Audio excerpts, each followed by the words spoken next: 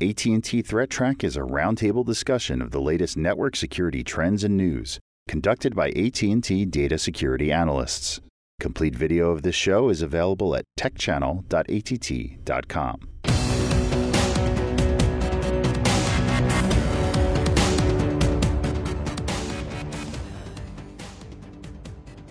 Hello, welcome to AT&T Threat Track for March 7th, 2016. This program provides network security highlights, discussion, and countermeasures for cyber threats. Today we're joined by Ed Scotus. You're the co-founder of CyberHack? CounterHack. CounterHack, pardon me. I can't seem to get anything right today. It's all good, it's all good. And Ed, you joined us back in October. That's right. And at the time you were introducing the Holiday Hacker Challenge. That's right. And we're going to talk a little bit about that today. Right. Welcome back. Thank you. It's great to be here. You know, last October I couldn't talk about the details because we're still finalizing. Right. Now I'm ready to reveal all the stuff. All right. All the nitty-gritty details. And Stan, you had the opportunity to participate in that. Yes. So it was a lot of fun, and thank you for having me on the show today so I can actually talk to it. Yeah, so I think this is going to be it's going to be great listening to you kind of go back and forth about some of the activities and observations, so looking forward to that. And online here we have Jim Clausing, and Jim, welcome. Thanks, good to be here. Okay, and I'm Brian Rexroad, and a little fumbling around today, but we'll get through this. And so, Ed, you were at RSA. That's right. Just this last week. Yep. And I think among the four of us, you are the sole attendee at the RSA conference. So tell us a little bit about what you saw and what you found interesting. You know, RSA is huge. That's the biggest thing about RSA. They said there were over 45,000 people there this year. It's like a city. And I've been going almost every year since 1996. I've missed a couple of years. I think I wasn't there in 2002, 2003. And I've watched it as it's grown and evolved. It is an amazing event. The thing I find most interesting about it is it pulls together people from so many different disciplines. You know, back in the day when I first started going, it was very technical people, especially people with crypto backgrounds. Well, and that was basically what we had to choose from in the security space back then, right? Yeah, you were the crypto person, or maybe you were the firewall person, or that's pretty much what we had. I was the firewall person who ended up getting to go to the crypto conference. But now, in addition to all the technical people there's a lot of lawyers, public policy people, government folks. It's fantastic because all these minds coming together. The theme of this year's conference was connect to protect. So, you know, connect with people, your peers, and figure out how we can come up with ways to protect things better. It was neat. It's totally exhausting, you know, to spend a week out there with those folks. I had the honor of presenting a couple times, and the neat thing is you can present in front of 1,000 people or more. So RSA is quite an adventure. I'm looking forward to going back next year. Good, good. So were there any things that you saw there that were particularly notable? Yeah, there were some really interesting big kind of picture themes. One of them is they had Secretary of Defense Ashton Carter present there, and he presented on a new bug bounty program that the DoD is engaged in. So this is the United States Department of Defense. If they have a web server, it's a public-facing web server, you can register as a person who wants to hack that, and you have to file a form. There's a form online. You fill out this form. It's only for U.S. citizens, so you got to be a U.S. citizen. You fill out the form. They do a background check on you, so you're consenting to have a background check done, and then you're allowed to hack them. I mean, there's certain rules of engagement. You're not allowed to do denial of service or anything, but you're allowed to hack them. There is a requirement that if you find something, you tell them about it, and the idea is they pay you. So it's a true bug bounty program done by the Department of Defense, which I think that's fantastic. Right? They must have sat there and said, we're getting hacked by all these people all the time anyway. Why don't we at least make sure some of them are our friends and legitimate and that we can give money to and are actually there to help us? Right. It's all kinds of good. Yeah, absolutely. And you know, it's that whole notion around crowdsourcing that is to be able to engage a large, I'll use the word portfolio of people, knowledge, to be able to do testing. Now, admittedly, they're constraining it by having the background checks and having to go through agreements, but by the same token, I can't think of a better alternative. And the thing that I thought was pretty cool is, you know, having people register to do this.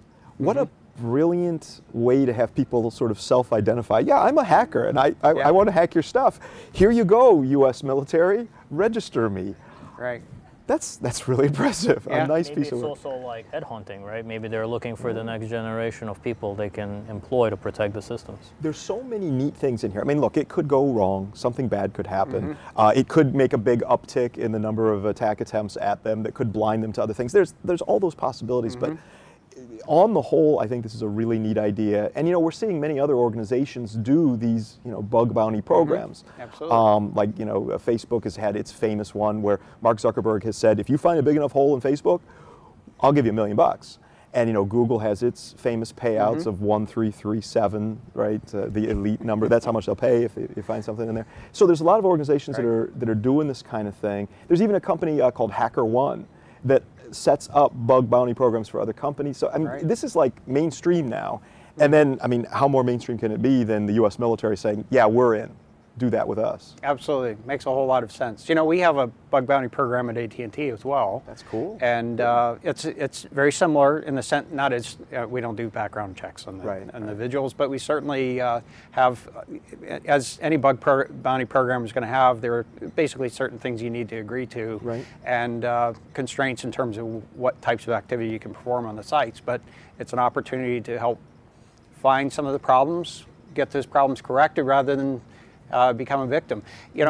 My only hope here, I guess, well, perhaps not only hope, but a hope would be that perhaps they'll extend this and, if these folks have already gotten a background check through the DoD, perhaps extend this out to civilian government sites. For some reason, I have OPM in the back of my mind. Yeah, really. I can't think of why, but I'm sure there are others that perhaps will be practical. I think this is the start of something good. And Secretary of Defense Carter did say that this is an experiment. They're going to try this with just DoD websites that are public facing. That's it for now. But the idea is in the future they might extend to other kinds of sites and maybe even go outside the DoD. It's good. And it's a ground floor opportunity, right? Yeah. Pretty neat.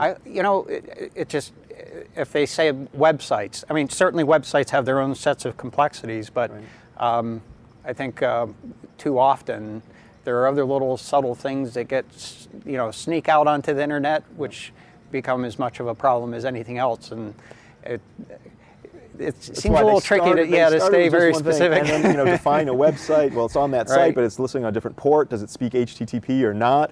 So, very subtle. I mean, does that just mean TCP 80 and 443 via HTTP and HTTPS, or does it mean other things that might be on the same servers? There needs to be a little more clarity. Hopefully they've spelled that out fairly clearly. They're working on it as we speak. Working on it. Okay, good. So what else have you seen? So another big thing that I'm pretty excited about that was really a main thing at RSA this year is the rise of this concept of hunt teaming. A lot of people talked about it. In fact, Amit Yoran, he is the CEO of RSA, and he delivers the initial keynote. And he talked passionately about hunt teaming. And hunt teaming, I'll describe it, and you guys will say, oh, we know that, right? But the idea is you have employees that work inside an organization, and their job is to identify the bad guys in their midst. They're hunting for the bad guys, find them, stop the bad guy, eradicate, prevent damage from happening.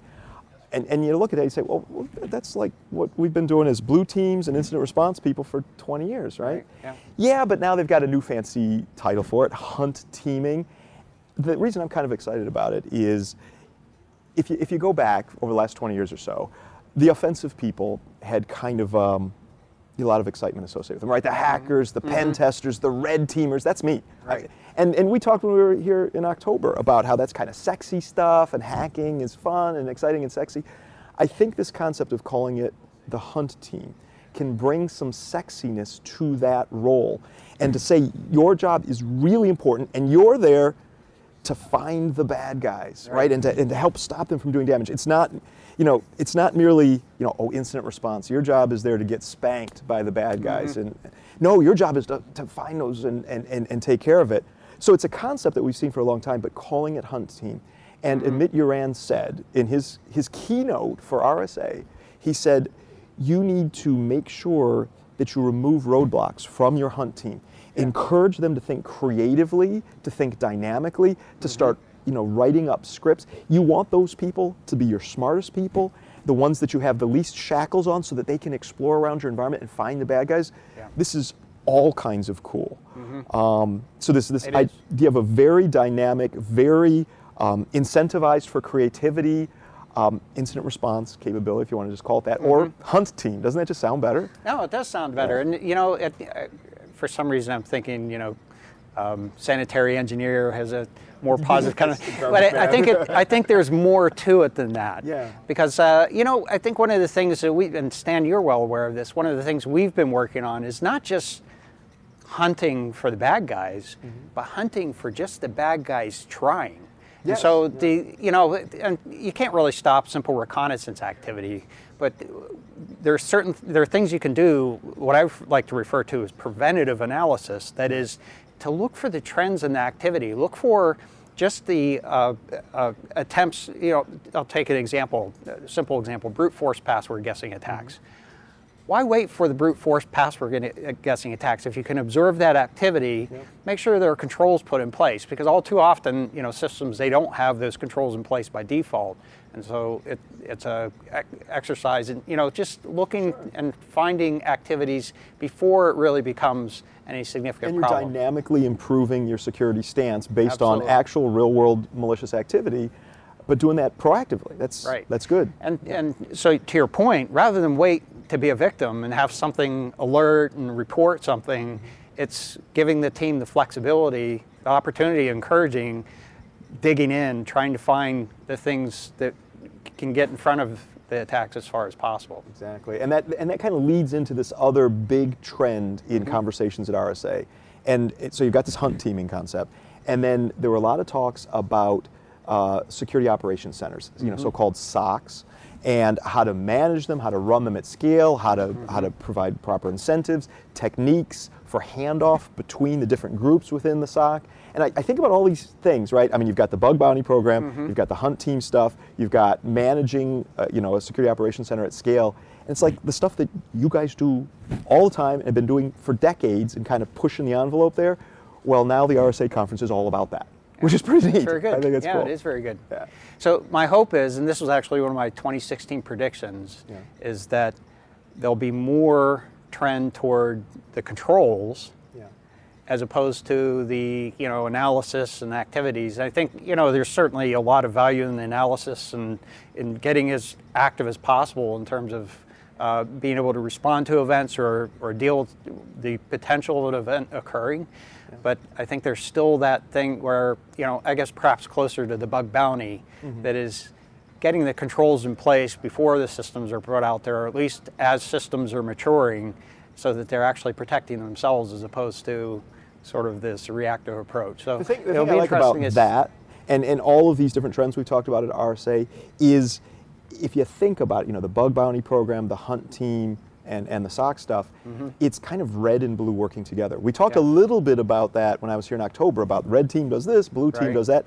I think we get really special stuff in making security better when red and blue are working together. Yes. The offensive guys are helping the defensive guys defend better. The defensive guys are helping to push the red teamers, the offensive guys, to make them even better at what they do. And all of those trends are actually kind of in alignment with that. Yeah, I agree with that thoroughly. And so similarly, I think I'm pointing to Stan. I know I keep pointing to the wrong place for Jim, but in the camera there. But again, it's one of the things that I think we've been sort of encouraging as well. Yeah. That is, as we see, successful or not, as we see attack activities taking place, to try to incorporate that as a challenge for the folks that are in protective roles. Right. So in policy and deployment of systems, improving the practices so that it's similar but a little different than what you were describing. It's not really attackers. We're observing the attackers and then using it as a means to help protect. At the same time, so you're doing all that to help the defensive folks, but you're probably also pushing your own red teamers and your pen testers. Say, make sure you're doing this, because if you're not applying the same techniques that the bad guys are doing, you're doing us a disservice. Yeah. So it kind of all feeds together, and AT&T's been at the forefront of this, for a good long time. It's great to see. Well, we like to think so anyway. It's good. No, really, it's true. All right, very good. So, Jim, let's go to you. And speaking of slowing things down or preventing attacks from being successful, maybe you can give us a little tip. Yeah, I came across this article in German on the Heise Securities blog and used Google Translator to translate it into English because my German is okay but not great. But basically what this article was about, we talked about Locky I think a couple weeks ago. Mm-hmm. Locky is the current brand of ransomware on Windows systems that seems to be getting the most attention and is propagating quite a bit. And they go in and encrypt all your files and on your whatever shares that you've got, even if they're not mounted. Actually, in some cases they will go ahead and mount them and encrypt files on the shares. So the interesting trick that I saw in this article was some folks who were using Samba rather than actual Windows servers to host their file shares, and using fail to ban. I think we've talked about fail to ban on the show a few times.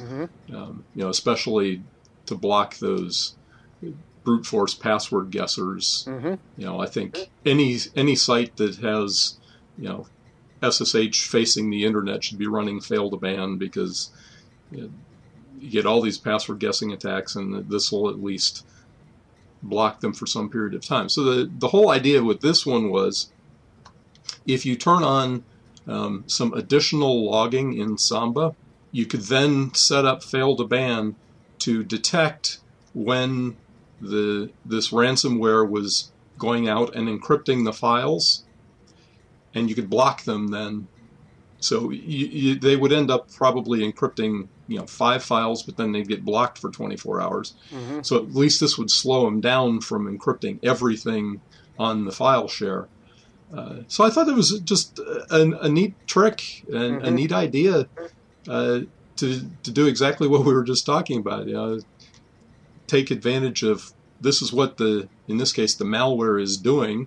So what can we do to improve our defenses and slow it down when one of our users goes ahead and clicks on something they shouldn't have?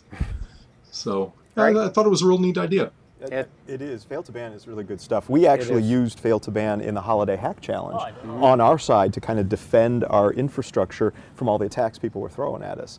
And yeah, I'm a big fan of fail to ban, and this is a really clever use of it. Yep, and I agree. And I guess this works well if you put it in combination with perhaps the opportunity to get the antivirus updated to the point where it actually has a signature to detect the malware, or to pick up on the command and control and to be able to detect it and to be able to actually correct it. Otherwise, it really doesn't do anything. If you slow it down and it eventually encrypts all your files anyway, that's not really going to serve a very good purpose. But the opportunity to slow it down and give you a chance to catch up to them, definitely valuable. Exactly. That's, if you can slow it down long enough that you can get in and fix it, that's the key there. Right. So, Ed, now that you've had a chance to rest your vocal cords for a bit here, we'll talk a little bit about the Holiday Hacker Challenge and a gnome in your home. Yeah. Tell us about the background on this. So the idea of this is, the Internet of Things is a big thing, right? You can control lights, and there's toys that are on the Internet and all that. And when I was here in October, I couldn't reveal the secret theme of Holiday Hack Challenge because we were still working on building it and such. But the actual theme was Gnome in Your Home. And the backstory of this is, in this sort of fantasy world, there's a company called Atnas Corporation, A-T-N-A-S, and they've created this product called Gnome in Your Home. It's like Elf on the Shelf, but different.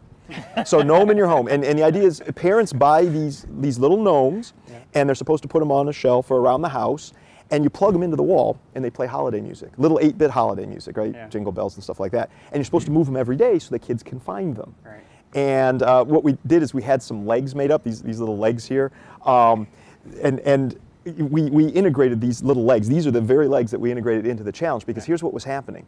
The gnomes themselves actually had a camera mounted in the eye, and they had a circuit board inside, and it was sending wireless packets out onto the internet. And these two little kids in our scenario, they notice that these wireless packets are going out, and we give you the wireless packet capture, so you have to analyze it. And it's a command and control channel using DNS, and we also give you the firmware from the device. So it's like an Internet of Things. It's a toy. We give you the firmware, and you have to go through the firmware. And when you do this, you got to figure out what the big plot is. So we had a mystery.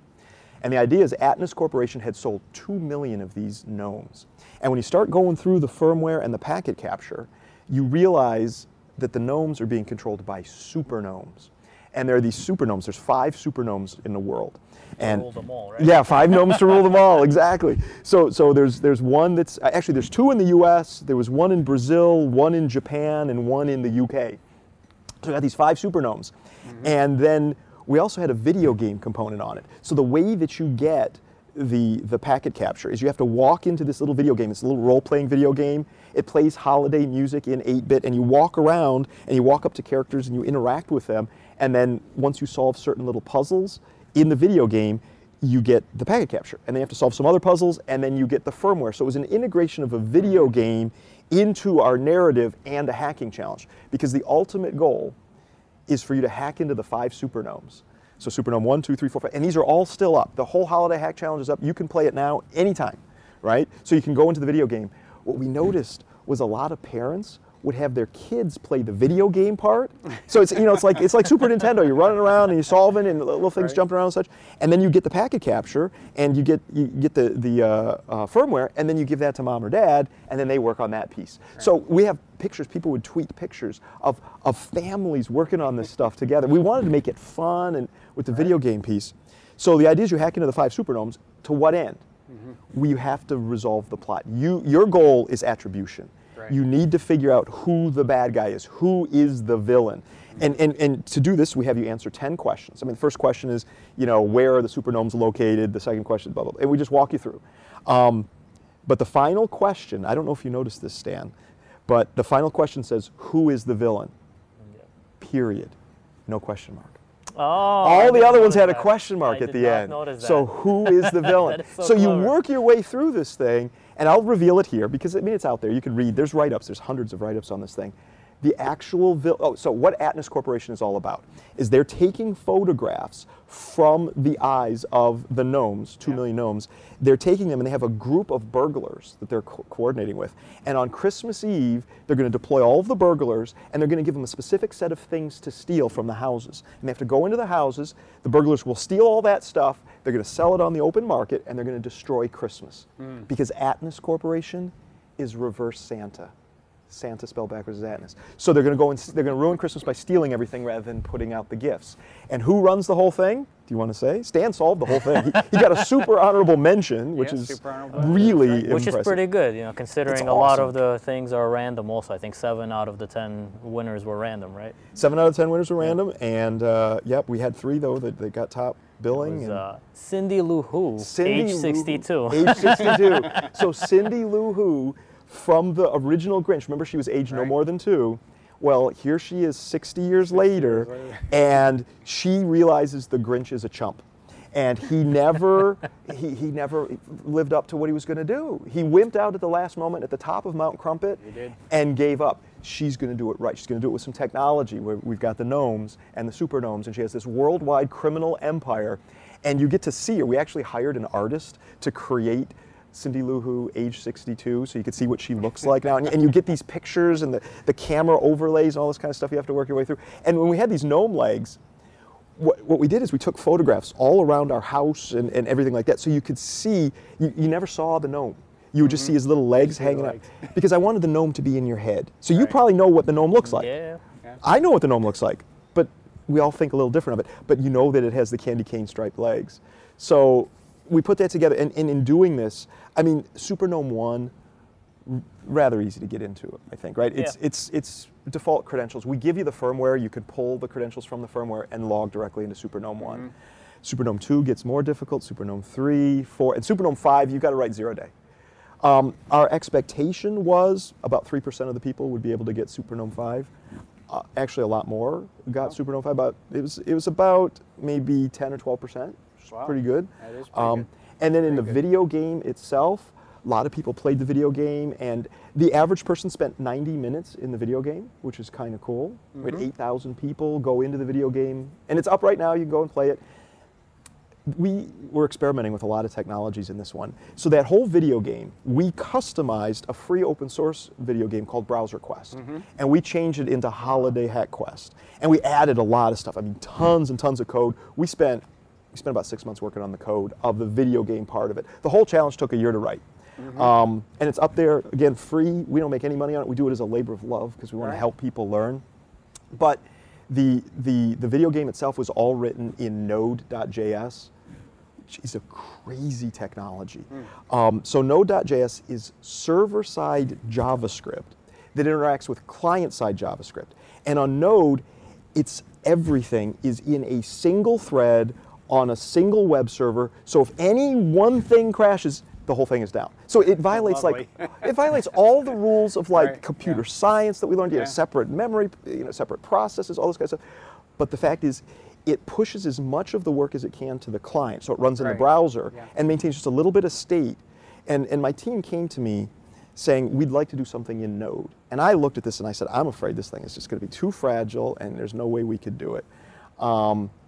But I'm willing to experiment, because they wanted us to do a commercial project written in Node, and I'm like, I don't know. So I said, why don't we do an experiment in Holiday Hack Challenge, and then we'll see if we can write something that runs in Node and stays up and can have pretty huge scale, and that's what we did. And we had 99.9% uptime. The thing never came down. It was so rock solid. The only time it came down is we brought it down because we thought we had to change some things in the game. We didn't even have to bring it down. We learned more about it afterwards. We could have actually kept the whole thing running. No kidding. It is an amazing, I've been doing a little Node development myself over the last 2 months since the Holiday Hack. It's weird because you're writing in JavaScript and on a server, but it is cool technology. And even SuperGNOME 4, we ate our own dog food. So we got all of our video game running inside of Node, and then SuperGNOME 4, you have to hack a Node instance in the SuperGNOME itself. So it's got all these different things fed into it. And then did you attend the award ceremony? I Were you in that? Oh. So the award ceremony, we had this idea, why don't we do the award ceremony in-game? So we invited everybody we knew, we tweeted on it, we sent emails to all of our players, and we were going to announce the actual winners. So what we did is we went into our game. So this game is like a little town, and you have to walk around the town and collect things like cookies and stuff, and there's an Easter egg in the town and all that kind of stuff. So you walk through the town, we put in little signs that have arrows pointing to the award ceremony. So you walk down, and there was a door that was never opened during the actual game. We opened that door, and there was a lady greeting you outside, and all the signs point you to the award ceremony. You go inside there, and there's a stage. And on the stage is me and my whole team. We have posters behind us of all the previous Holiday Hack Challenges. You saw those, right? Yeah, so last year's and the year before and the year before. And then it's playing the Holiday Hack 8-bit music. Right. We actually had 400 people that came to the in-game award ceremony, and they're all running around, and we let them talk. So, and the little bubbles would appear above their head, whoop, as they say things. And we had a dirty word filter. So if you typed in a bad word, it would just replace it with the word gnome in all caps. So whenever you see, and we got a video of the award ceremony. And the award ceremony starts out, and it's me typing saying, welcome everybody, so glad you're here. And you can see boop, above my head, boop, all this stuff. Please, we'll be starting soon. And then we had a custom song, an 8-bit song that was the Star Wars throne room song, at the end of Star Wars Episode 4. We had that written as an 8-bit thing, so we played that because, we were giving awards. And then we did something I was so excited about, freak people out. I'm standing on stage and I typed, hey Phil, because he's one of the guys that did a lot of this development. Hey Phil, please hand me the microphone. So it goes, whoop, hey Phil, please hand me the microphone. Phil walks over to me, hands me the microphone, and I say, hello, can you guys hear me? We embedded into the stuff that we pushed down to the browser, a multicast audio thing, so everybody could hear as we announced all the winners and everything. But what we've done with this is now we've built a platform. So it's a platform that integrates video games with hacking challenges, and with, they called the feature that does this little audio broadcast, the guys called it this, like voice of God. So we have the voice of God that can talk to everybody inside the game at the same time. And we're going to be using this for the 2016 one. But it's going to be so much bigger and so much better. We started working on it before this one launched. The one coming up, it'll be this December 9th. We're going to run this one, and it is going to have, the graphics are going to look a little more grown up. It's not just simple little 8-bit sort of sprites. They're going to look a little more grown up. You'll probably see the same kids again, but they're going to be about 4 years older. In Gnome in Your Home, they were 6 and 10. They're going to be like 10 and 14. The music is going to be, I just figured out the music last weekend, and we got the music all figured out for it. We contacted the artists that make that music. We got their approval. And you're going to see much tighter integration of gameplay and the role-playing game. Just to give you a little bit of a brief of what that's going to be like. So imagine that there's a door, right, on a building. And right now, the way we did it in the 2015 version is you'd walk up to a person, and the person would give you a packet capture file, and you'd have to do stuff with the packet. Well, that's all very nice and good. But now, next to the door will be a computer terminal. You walk up to the computer terminal. In your browser, whoop, you're sitting at that terminal, and you got to do your magic. And if you do your magic, the door opens. Wow. So you don't have to install anything. It's all there in-game, really tight integration. Very nice. Yeah, and I'm not going to say what the theme is, but it's going to be another one of those mysteries where there's going to be attribution of the bad guy, and we've got the basics of the plot worked out of what's going to happen in it. I get so excited about this. Thank you for letting me share. I'm actually, you have a lot of love to share here. You said it's a labor of love, and we do. Absolutely. You I clearly put a lot of labor into this. And it was probably fascinated. Over 1,000 hours in building the 2015 version. It's probably closer to 1,500 or 1,600 hours of my team and me. And I was thinking about this actually. You know, this year's we're starting it already. We're working hard on it. It's probably going to be 2,000 hours or so. I sometimes think that maybe that's actually our reason for doing what we do. We do all this stuff like Net Wars and SANS teaching all that so that we can have a company that is economically viable with the goal of giving everyone the Holiday Hack Challenge for free. So the reason we do everything else that we do is simply so we can give away the Holiday Hack. Right. And we love to give it away. And we want more and more people to be in it. And that's why we keep it up all year round. And if you want to go through Gnome in Your Home, it's there. Or the year before was called, actually the year before was a Christmas Hacking Carol with Scrooge. That's still up. And if you want to go to the one year before that, it was called It's a Hackerful Life. Still up. We keep them up. I spend a lot of money on cloud services to keep all of these things up for people year round. So you could go through the last 10 years of Holiday Hack Challenges and build your skills and have fun. Very cool. So it was an amazing challenge. I have to say the amount of work you put into it, I could see in every step. Oh, thanks. So I really appreciate it. I'm so glad I learned so much. I learned a lot by doing the challenge, but then I learned even more by just trying to write everything up. And I hadn't realized how much I had to do until I had to write it all up. Isn't that cool? So you get to the end of that, and you're like, wow, that Super Gnome 5 was really hard. And then you look at what you did in Super Gnome 4, or Super Gnome 3, or the packet capture, or all the way back to what you did in the firmware, and it's like, wow. And we do try to stitch it all together, and then when you send us, your input, we have a strict requirement. Everybody that sends us input, you get an email response from us, and we tell you about what you sent us. So, if you did a really good job, you did a fantastic job, or I liked how you did this. We try to pick out some positives of everybody that sent, and we got over 500 entries, but we emailed everybody back, congratulating them, and then the winners, they got a little email from us too saying, hey, you're going to be there for the award ceremony because we'd like you to be there. We don't tell them why, but they kind of know why. So it is, I'm so glad you did it. Yeah, it was great. I loved every single challenge because I learned something about Node.js. I hadn't used Node.js at all prior to that. Truth is, I hadn't either. Yeah. And it's like a big thing. There's so much that's coming out inside of Node now. And we learn a lot in building these things, but also if you go through the video game, we made the video game into an integrated hint system. So what we would say is, find this character in the video game and he can tell you how to hack Node.js. Or find this character, and you walk up to him and then suddenly, boop, above that character, it starts giving you hints and things that you can click on and such. So it is kind of guided in the video game. So it was an experiment in video game / security challenge integration, and then this year, we're going to go so much further because what we're trying to do is to lighten the load on the user, so you don't have to install. You don't even have to install Wireshark. I mean, for this year's, you have to install Wireshark. If you had a Python interpreter, that helped. If you had this, it would help.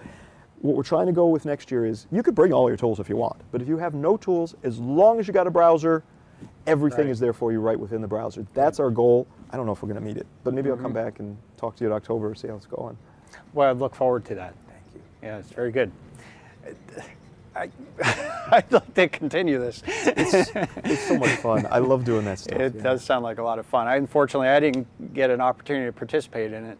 Well, I guess I need to carve out. There's time later today. You can go. There is time later today. It's still up. It's still up, and we'll keep it up forever, really, because we want people to do it.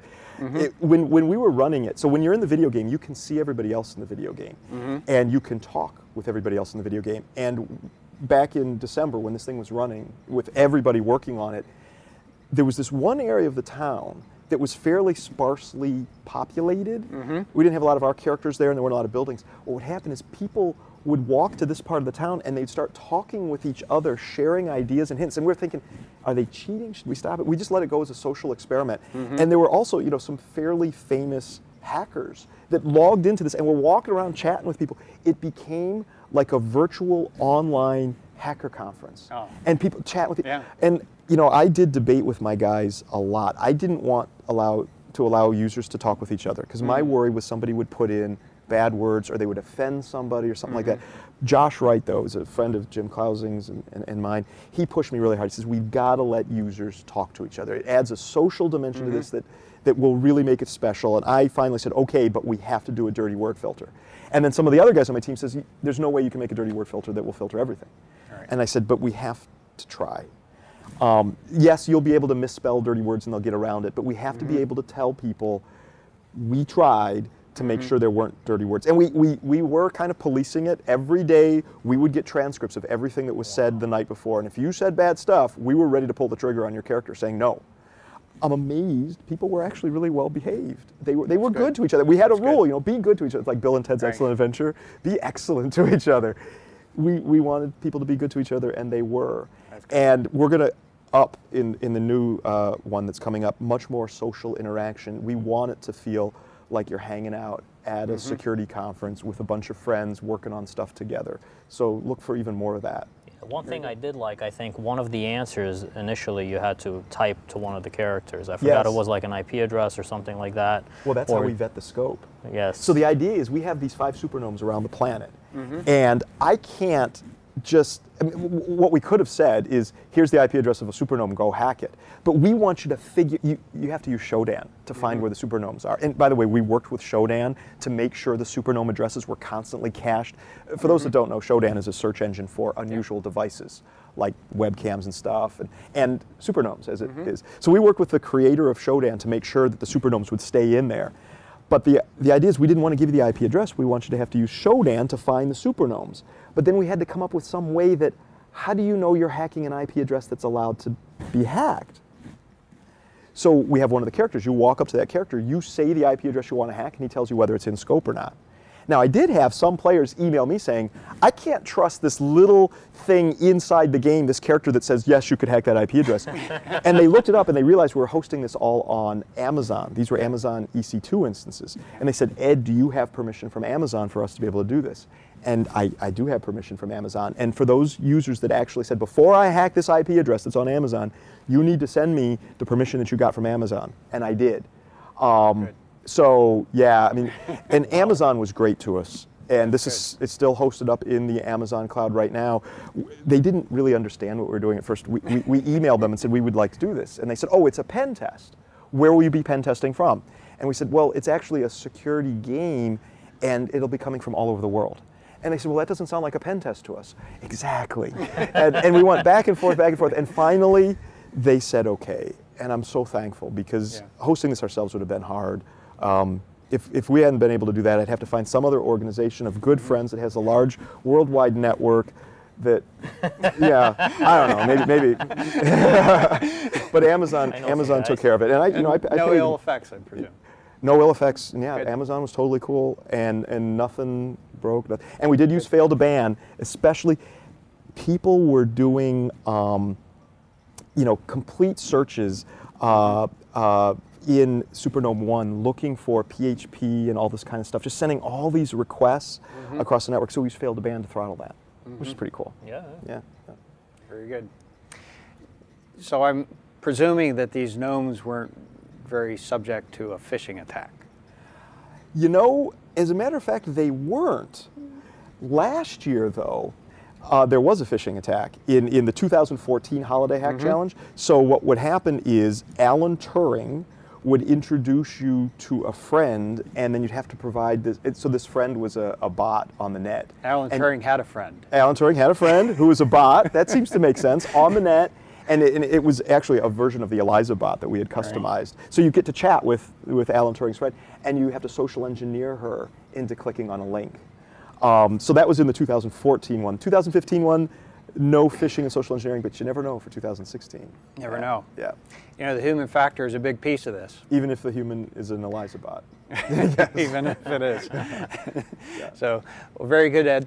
Thank you very much for giving us the rundown on that. And yeah, I can't wait for the next one, quite frankly. Thank you. But in the meantime, I really am going to go take a look at the this year's. Even if you just log into the video game portion, you'll laugh and you'll hear this music. It really does sound like a lot of fun. It's just much more than I would have expected. Yeah, we just wanted to make it it's a lot. good time. I can't imagine how the next year is going to be bigger, but I look forward to it. Yeah, thanks. I'm definitely going to. You got me for life on these. Yeah, excellent. That's so cool. So we're going to transition over to Stan here. And Stan, can you give us a little bit of a rundown on what happens when you do become a victim of phishing? I think the problem is you can lose a lot. Yeah. And so in the example that we read on Brian Krebs' website, he gives an example of Seagate, a company that one employee was successfully phished and I guess lost some amount of W-2s and sent them somewhere else. Now, this was interesting the way they wrote this in and how many users were affected. It was thousands, but quote unquote, less than 10,000 by a good amount. I don't know if there's some sort of a reporting requirement or something like that, but it was less than 10,000. The order of magnitude. It's more than 10. Yeah, it's less than 10,000 by a good amount, but thousands. So, you know, it's very unfortunate. These employees, their W-2s are lost. They're going to get credit monitoring. One thing that Brian Krebs points out is that he believes this is part of the IRS fraud that's going on. So a lot of people are being impacted by this, where the fraudsters will submit for your income tax return. And once they have your W-2 information, that really becomes much easier.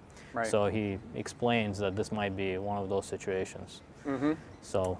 Yeah. Well, it's actually good to bring that up because, you know, Brian Krebs has provided some advice for folks that feel they might be subjected to, you know, a tax, I guess, a tax return filing fraud, for lack of a better way of describing it. You know, there's actually an IRS form that you can fill out. It's like 14704 or something like that. Oh, wow. Don't go by that number. But it's actually one that if you have any suspicion that somebody might try to file a return on your behalf, you know, in a fraudulent way, that you can actually set up some additional authentication process to be able to make sure that somebody can't file that return on your behalf. So that's probably worth for perhaps these folks to look into if there really is a suspicion that it might be related to using identity theft and a means to file fraudulent tax returns. And for the rest of us, the best advice would be file as early as possible. So you get your return faster than the bad guy. Absolutely. You know, and with electronic filing, you can file the return, get it accepted, and then if you have to pay, set the date to be just before the deadline. So you don't have to necessarily pay with the when you file the tax return. So that's actually more incentive to get it in earlier rather than wait for the deadline. As soon as possible. I find myself having to wait for all the forms to come in. Even though a lot of them are available online now, you still kind of, is there something I missed? It takes a little while. It takes a little while. Well, you always have the safety valve if you need to file an amendment or something like that later on. Yeah, but it's probably more paperwork, and I hate paperwork. Do it electronically. It's not paper anymore.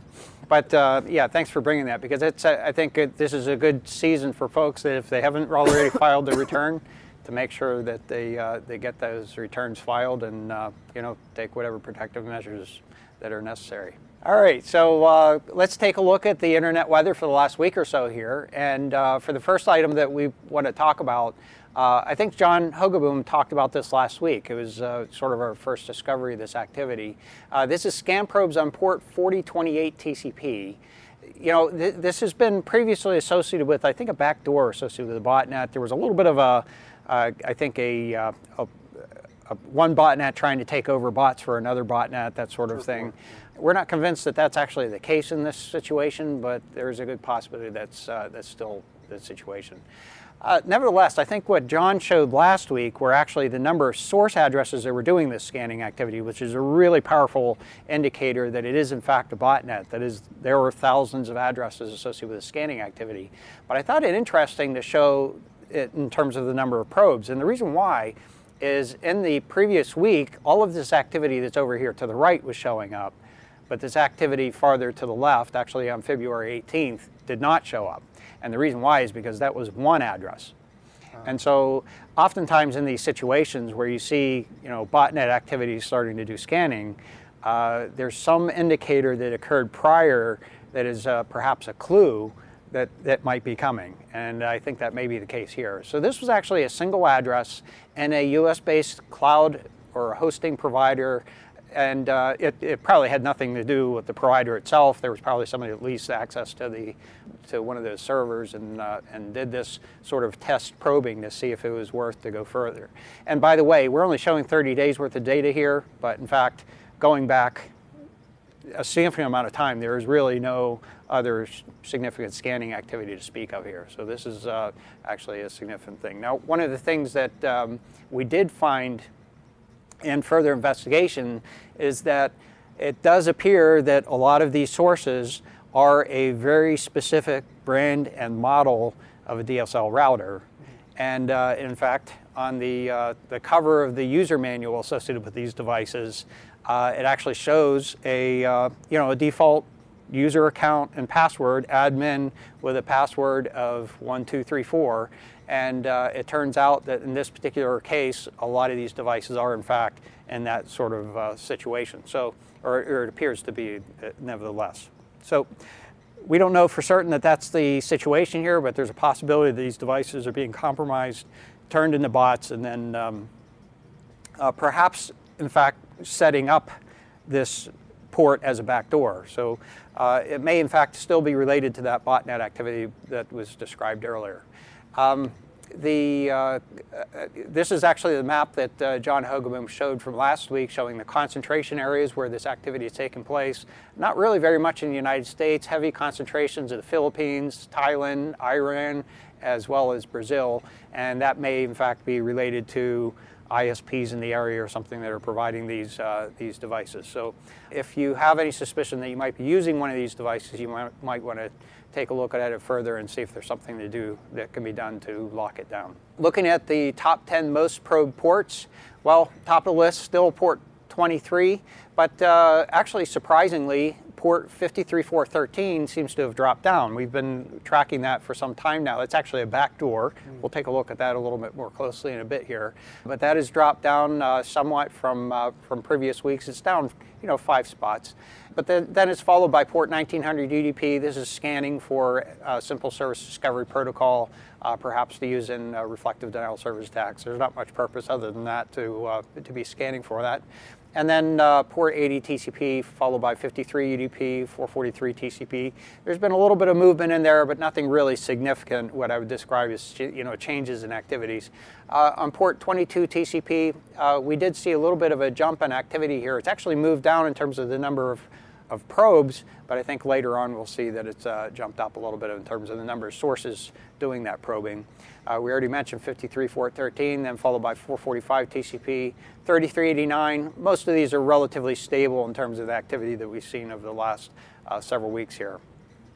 Taking a little closer look at port 23 TCP, it looks like we're sort of on an upward rise again in terms of the number of probes. Certainly not anywhere near the peak of what we've seen, which dates back to almost to the beginning of the year here. But it is actually important, I think interesting to note, that we're still measuring in terms of hundreds of millions of probes per hour in this activity. So it's not as if, even if this were going down, or even if it's in steady state, it's still a significant amount of probing activity. And then looking at 53413, just again to point out that there's sort of a drop in activity there that's taking place. Now notice here that there are some sort of gaps in the activity that are taking place. It appears to be perhaps maybe a weakness in the command and control, or activity sort of dropping out a little bit. I tried to do a little bit of a correlation between the 4028 TCP and this activity, and there seemed to be some, I'll call it weak correlations in the time of the dropouts. And so there's a possibility there's a relationship between the two, that is perhaps some of the drop here is because resources are being steered toward probing on another port. Again, it wouldn't be surprising. A lot of these are going after router devices, home router devices, and trying to get, what I call the Internet of Insecure things, things with, default username and passwords to recruit those into botnets. And, as we've talked about many times, Ed, I'm sure you're familiar with this. In fact, the whole theme of Internet of Things, a lot of these devices are on all the time. Right. In these particular cases, they're actually right on the Internet, exposed to the Internet. They're not really running antivirus. They don't have intrusion detection. If they're not locked down, if there's not a firewall on the outside of them to protect them. So from somebody who's trying to build a botnet, if they can compromise these devices, it's very lucrative from their point of view. Yeah, indeed. Well, and not getting automatic updates either. Right. Yes, good point. Actually, some of the newer devices, I think, are getting a little bit better at that. But to your point, Jim, most of the devices out there today don't have really good patching procedures, and they really need to get better at that. Looking at the most sources doing the probing, far and above port 23 at the top, followed by 53413, and then actually not much really additional report here, other than we do see a climb in the number of sources that have been probing on port 22. I took a look at this. It's not any significant change. And then we had already talked about port 4028, which is relatively new on the list. Oh, actually, on port 22, I stand corrected. Taking a look here over the last 30 days, we do see a number, what I would call is basically a doubling of the number of sources on port 22 TCP that's scanning. So a botnet that's perhaps taken a little closer look at this. We have seen in the case, again, home routers where devices have been compromised, and then they basically looped back or enabled port 22 to be accessible from the internet, and essentially using that as a backdoor to get into those devices later on. So it's a possibility they're coming back to look for those. So that's our show for today. We'd like to thank you for joining us, and if you'd like to get in touch with us, you can email us at attthreattrack@list.att.com. You can find AT&T Threat Track on the AT&T Tech channel. It's on YouTube as well as on iTunes. And you can follow us on Twitter. Our handle is @ATTSecurity. And Ed, you have a Twitter handle, right? I do. It's just Ed Scoudis, EDSKOUDIS. All right, very good. So if you have any comments, feel free to tweet us or Ed, and we'd like to hear from you. And we'd like to thank you, Ed, for joining us today. It's great to see you, as always. Thanks, Stan. Thanks, Brian. I really appreciate the conversation, and especially appreciate your enthusiasm for the Holiday Hacking Challenge, because that is, I think, the more I hear about it, the more I want to really dig into it. And please check it out. Thanks. And learn more. Thank you, Stan, for joining us today. Thank you, Jim. I'm Brian Rexroad. We'll be back next week with a new episode, and until then, keep your network safe. The views expressed on AT&T Threat Track are those of the participants and do not necessarily represent the views of AT&T or any other person or entity.